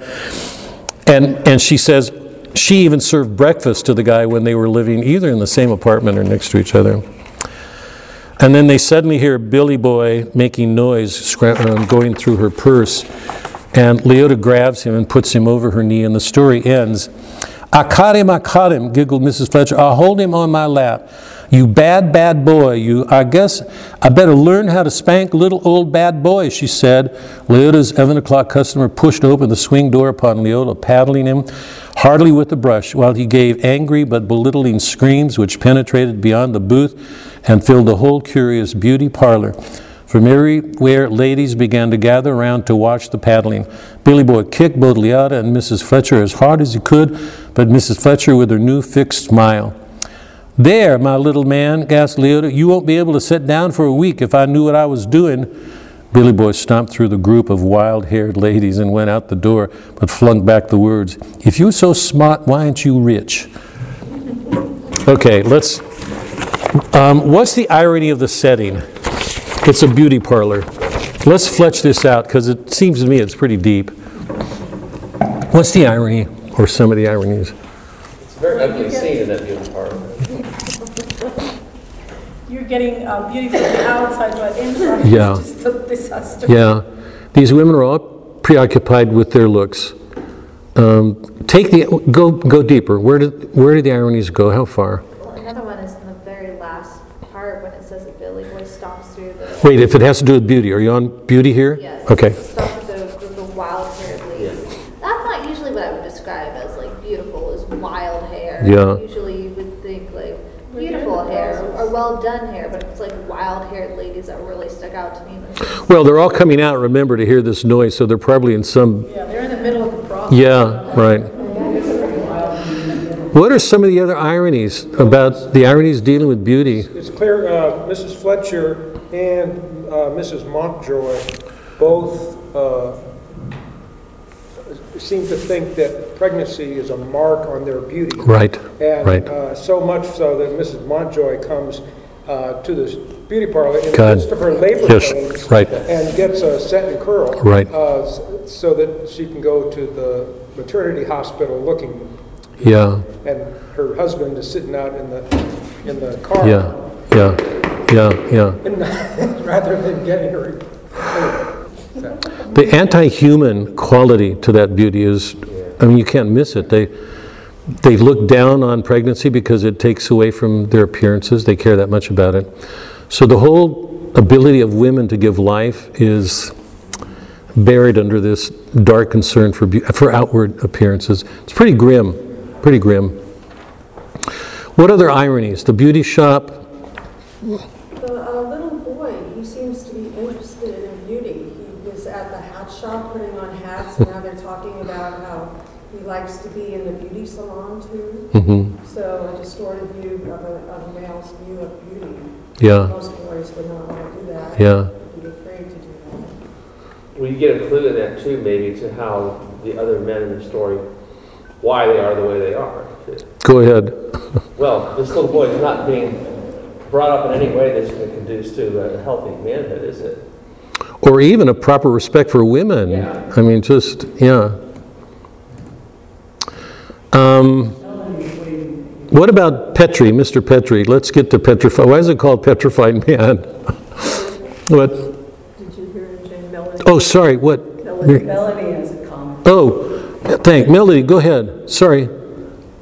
Well, I don't know if somebody mentioned this, but the irony of them gossiping in the beauty parlor, and this is true with me too, is sometimes you feel when you're segmented between the mirrors that nobody else can hear. It's just you and the hairdresser, when in reality people are speaking loudly over the blow dryers. So it's a very open space, so they're gossiping, acting like it's just the two of them when a lot of people can hear. Yeah, So- yeah, everything's getting out, yeah. What about, go ahead, Mary. The petrified man. Yes. Okay, if he was petrified and turned to stone, how he raped 4 women, but it also made me think that to be able to rape women, your feelings would have to be petrified or like almost non-existent. There has to be something wrong there. Yeah, yes. My own sense is that, I mean, if we look at the boy and what they're doing, because they're getting back at the boy. They're so angry. She's so angry at losing the money that she takes it out on him, and she just spanks him unmercifully. But it's just a question in my mind. I think the great irony of the story is that it's things like this that women do that petrify. The men aren't there. They're not around. And I don't think the women are an excuse, but in the way that Welty presents them makes it clear that women can do things that petrify men, that just, that keep them from doing anything. So the image of Petri is an image of the effect of what women can do when we're seeing them do this stuff. The question that I've got at the end is if we're not seeing the little boy on his way to raping women, and we don't know, and you can't say, but the women are so ghastly, like Sister, that. So when you look at these two stories and think that this is a time when women are becoming, and by the way, remember what I said before, Eudora Welty's, these are two of her most anthologized, two of her most popular because they're short, but she's done other stories that are tender. They don't have this note of infernal comedy, what I'm calling infernal comedy, this element of parody. Wait, Chuck. Let me. The robbers baron, and the Optimist's Daughter, short novels are so different. So don't let this narrow your view of Eudora Welty. She's a much greater writer, but here, these are her most popular short stories, and they're amazing for this view of something dark in women. But Chuck, go ahead. Help me with the context a little bit. I guess this was written in the early 40s. These are the war years then. So does the fact that all the men who are worth anything gone contribute to this environment? I don't think so. It's like Jane Austen. Her focus is so on the world at large. Like it's Independence Day. It has no significance in itself. It adds to the irony of that story because Sister's got her independence, and that's the last thing you can say she has at this point in the, You think about it, why would these two stories, which are just horrible, be the most popular? It's like clickbait or something. It's like what? Clickbait. We look at something. What did you say? The what? Like what? Clickbait. When you're clicking on things on the news just because they... Oh, it's just automatic or what? They catch your interest because they're just so horrible. You're so curious. like Oh. Yeah. No one goes looking for a train wreck, but you don't turn your eyes away. What's happening? Yeah. No, and that's true. I mean, St. Augustine said that ages ago, that he went to the Colosseum when gladiators were killing, and he said he was so aware that he couldn't take his eyes off the gore. And we know, I mean, we're driving on the freeway and watch an accident, we know we've got to get our eyes back on the road, but something about horror, I think it touches an archetypal note of something primeval, and I mean, really in the depths of our soul. We crucified God. We turned away from God. And one of the things I really wanted to underscore earlier is what I said. Before we started, we're going to read stories of these grotesque aspects to women. And if anybody has a hard time looking at them, we've seen men. Iago is one of the most horrible images in literature we'll ever get to. What he did was vicious and mean. Ahab does dark things with Fadala. But these are peculiar to women, and to try to put it in perspective, I said, don't forget that our God had to be crucified on a cross to atone for our sins, so that if we don't have a proper sense of the depths of our sins, all we have to do is look at that crucifixion to realize what in proportion it took to answer them. As human beings, we read about it all. You know, if you don't have to go outside of America, but everything you read about in the Hamas, you know, the mutilations, the rapes, and God, the horrible things that are going on in that war. But the same thing, the abortion, the same sorts of things are going on in America, and we wear suits and ties, and we think we're okay. You know, T.S. Eliot called us trousered apes, or C.S. Lewis, called us trousered apes, that there is a beast underneath us. It's why I used the word a while ago, cautionary tales. If you read these and have the courage to look at them, it seems to me you run to marry. And if you're a man aware of your sins, you run to marry in Christ. Because these women are showing us the horrors that women are capable of. Petrified man? I have a question though. You know, Leota, you know, she's the one who's working. You know, the husband is sort of all day at home. You know? Right. So they feel powerful because of that. Because I was thinking this was more the type of the depression that maybe it wasn't easy to find jobs. I'm not sure when this was written, but does she feel that, you know, she makes sure that we understand that she feels better because she's working. Yeah. She's the one who, I think that's certain. The men are, nothing's made of them, but they're so implicated in what goes on by doing nothing. You know, the women seem to be aware of the need for men to put down their feet, but they make a point of saying if their men said it, they're not going to hear. It's like sisters. The ironies just don't stop. Keep in mind what I said. In Jane Austen, we still had a view of the nobility of man and of woman. In Elizabeth, we have an image of the very best of her, even of woman. And that's why I wanted to make that contrast between Elizabeth at the beginning and the woman she changes into. She's far more receptive, quieter, humble at the end. That we have a view of the nobility of the human person still in Jane Austen. Darcy's a good man, whatever his failings, like Elizabeth, but they're both good people. In these two pictures, these two stories, we have nothing noble. You have to go to other stories of Eudora Welty, and they're there.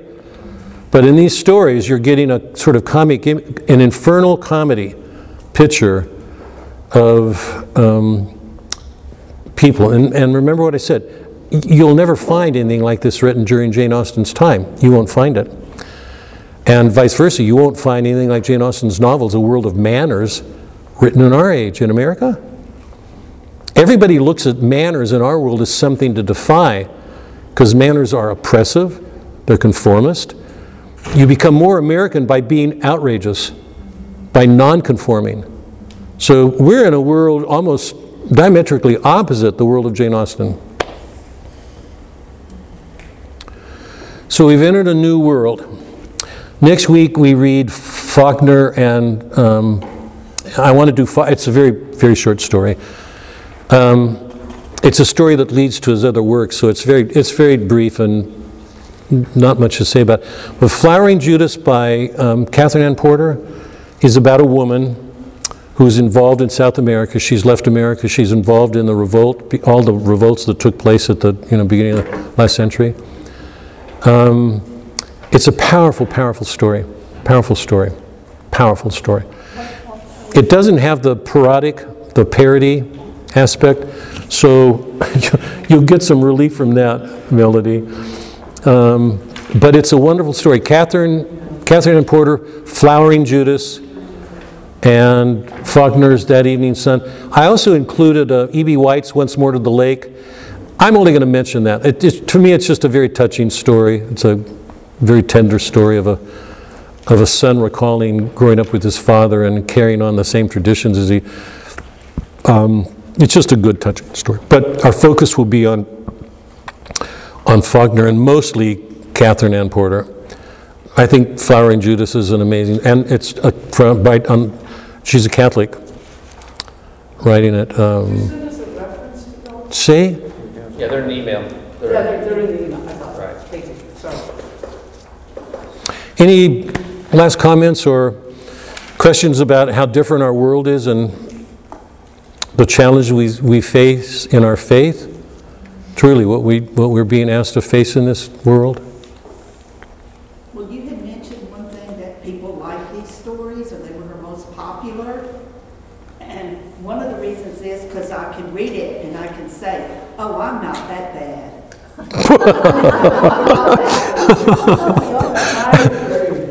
You know, when Suzanne and I were younger, we lived in California, and Stanford was our, next door. Eudora Welty made a public appearance there, and she read a story, and the story that she read was Why I Live at the Post Office. When everybody in the crowd, it was an overflowing crowd in a big auditorium because she was such a popular writer. When they heard it was Why I Live at the Post Office, they roared. I mean, they wanted to hear it because people identify her with, these. But good readers will read, The Optimist's Daughter and The Robber's Bridegroom, I can't remember the names. Worn Path is a short story that's a very tender story.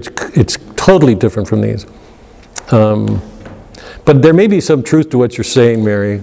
They are readable and they're funny, but I found it hard. I've read these and didn't think a thing about it 20 years ago. I read them this last week and I had trouble getting through them. The spite is, God. Suzanne read them, and before I sat down to read them, I said, so what did you think? She said, I couldn't stand the spite. And it just got so bad. I think we're getting soft, Suzanne and I.